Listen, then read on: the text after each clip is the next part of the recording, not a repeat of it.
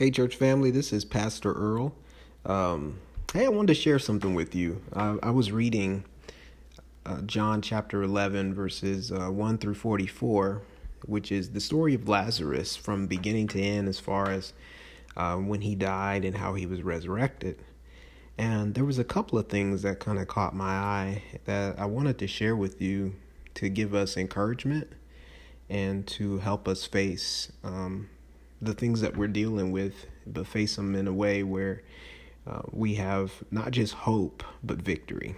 So I'm looking at John chapter 11, and I'm, 1 through 44, that's a long time. So for those of you who were afraid that I was going to read the whole thing, I am not. That is for you. But we're going to start at verse 21. Verse 21, it says, "Then said Martha," Martha and Mary are the Lazarus' sisters, and Jesus is here because Lazarus has died and he was not present at his death. And so, one, they're sad that Jesus wasn't there because they knew if he was there, he could have prevented it. But Lazarus died. So here's Martha's response. Jesus has arrived. And this is what's going on here. So verse 21, "Then said Martha unto Jesus, Lord, if thou hadst been here, my brother had not died." Okay. Jesus' response here is in verse 23. It says, "Jesus said unto her, Thy brother shall rise again. Martha saith unto him," verse 24, "I know that he shall rise again in the resurrection at the last day." 25, "Jesus saith unto her, I am the resurrection and the life. He that believeth in me, though he were dead, yet shall he live. And whosoever liveth and believeth in me shall never die." Then he asked this question, "Believest thou this?" So I had to pause here because yes, we believe, many of us believe that we will rise again, Lord willing, with the Lord Jesus Christ coming back and getting us and taking us to heaven.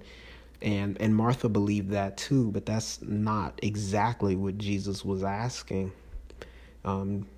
Jesus was saying here, yeah, I know you believe that, but for your immediate situation right now, do you believe that Lazarus can live? And so that's the question that I believe the Lord is asking all of us. I know you believe that there's a better tomorrow because my word has promised that in heaven. I know you believe you'll be fully healed because, you get to heaven, there's no sickness, no disease. The Bible says no more tears, right? No pain, nothing. But do we believe today in our present that we can have that same life right now? And that's the question, right? That's the one that challenges us every day. When we're praying for stuff and we don't always see the promise immediately, sometimes it's hard for our faith to not be shaken. And, that's realistic. It's sometimes very difficult to stay on the path of the person who has the super faith, and because the challenges of life, especially with people who are dealing with the same situations and you don't see them have victory, it can kind of get you down. And so Jesus asked her this question because, yeah, she's down. Lazarus is dead. Like, they buried him. And according to this scripture here, as you read later on, Lazarus has been dead for about 4 days. So if he was going to get up, he would have done it by now. It's pretty much over, is what she's thinking. So that's why Jesus had to kind of probe her with this question, as he's probing all of us. Look, it's been a long time since you've seen something happen in your life. Do you still believe that I'm not the God of just tomorrow, but am I the God of today as well? So Jesus goes to show everyone who's there, who came to weep with Mary and Martha, to share in their grief. He goes on to show that he is the God of today and also tomorrow, and he will be the God forever. So, verse 43, it says, "And when he thus had spoken, and he cried with a loud voice, Lazarus, come forth. And he that was dead came forth, bound hand and foot with grave clothes, and his face was bound about with a napkin. Jesus saith unto them, Loose him and let him go. All right, so Lazarus comes back to life, right? But check this out. We are all Lazarus. Okay? We are all Lazarus. How are we Lazarus? Because at times in our lives, we have been dead to Christ. While yet being saved, we have been dead to Christ. And we have been dead to him in areas where we tried to fix the situations ourselves. We kind of turned Jesus off and went after the answer and got ourselves in more trouble. And the situation didn't get any better and it just got worse, you know. And we have all been Lazarus. But look at this. Jesus is also the God of today. So not just tomorrow. So while we can be Lazarus at times today and die, and while yet being saved, but die in some areas, Jesus still comes back to get us. And he calls us out like he called Lazarus by name, right? Because he's personal. He called him by name. And look at what happened. Lazarus was called by name. He got up. And he was still bound in the grave clothes. When we are called by name and pulled out of the situation, we have a choice. Because we can continue to be bound, like Lazarus, right? And lay down and die again.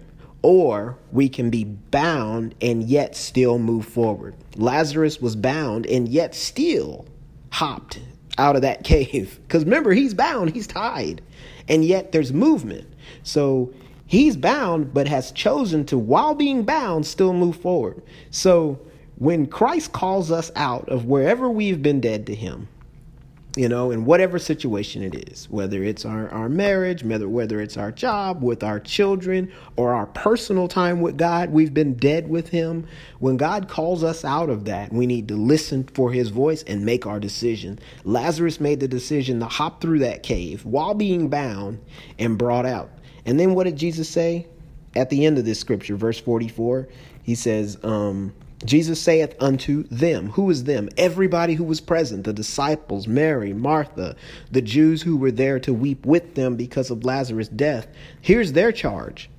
Jesus saith unto them, Loose him and let him go, right? So Jesus called us up out of whatever situation we've been dead in, right? Then we had a choice to make, okay? Whether we want to stay in that place or whether we listen to the voice and be called out. If you listen to the voice and be called out, it's still not going to be perfect. Why? Because you still have grave clothes on, okay? Because you were just once dead. But here's the trick here. Here's the thing that Jesus set up for us. He set up a plan for those grave clothes to come off. He has those around Lazarus to loose him and let him go. So there are people who God has put around you who have been speaking to you the whole time that you didn't want to hear, right, while you were dead. And they're also present to help bring you back to life and remove those grave clothes. Don't let Satan trick you and get you to a place where you feel like you can fix this on your own, because you cannot. If that was possible, we wouldn't need Jesus Christ, okay? And then he wouldn't build us for fellowship either, not just with him, but for one another. So there are people who God has placed in our lives to speak to us, whether it be at church or on our job or wherever, but they are to speak to us what thus saith the Lord. And it is our job to listen to them so that our grave clothes can be removed.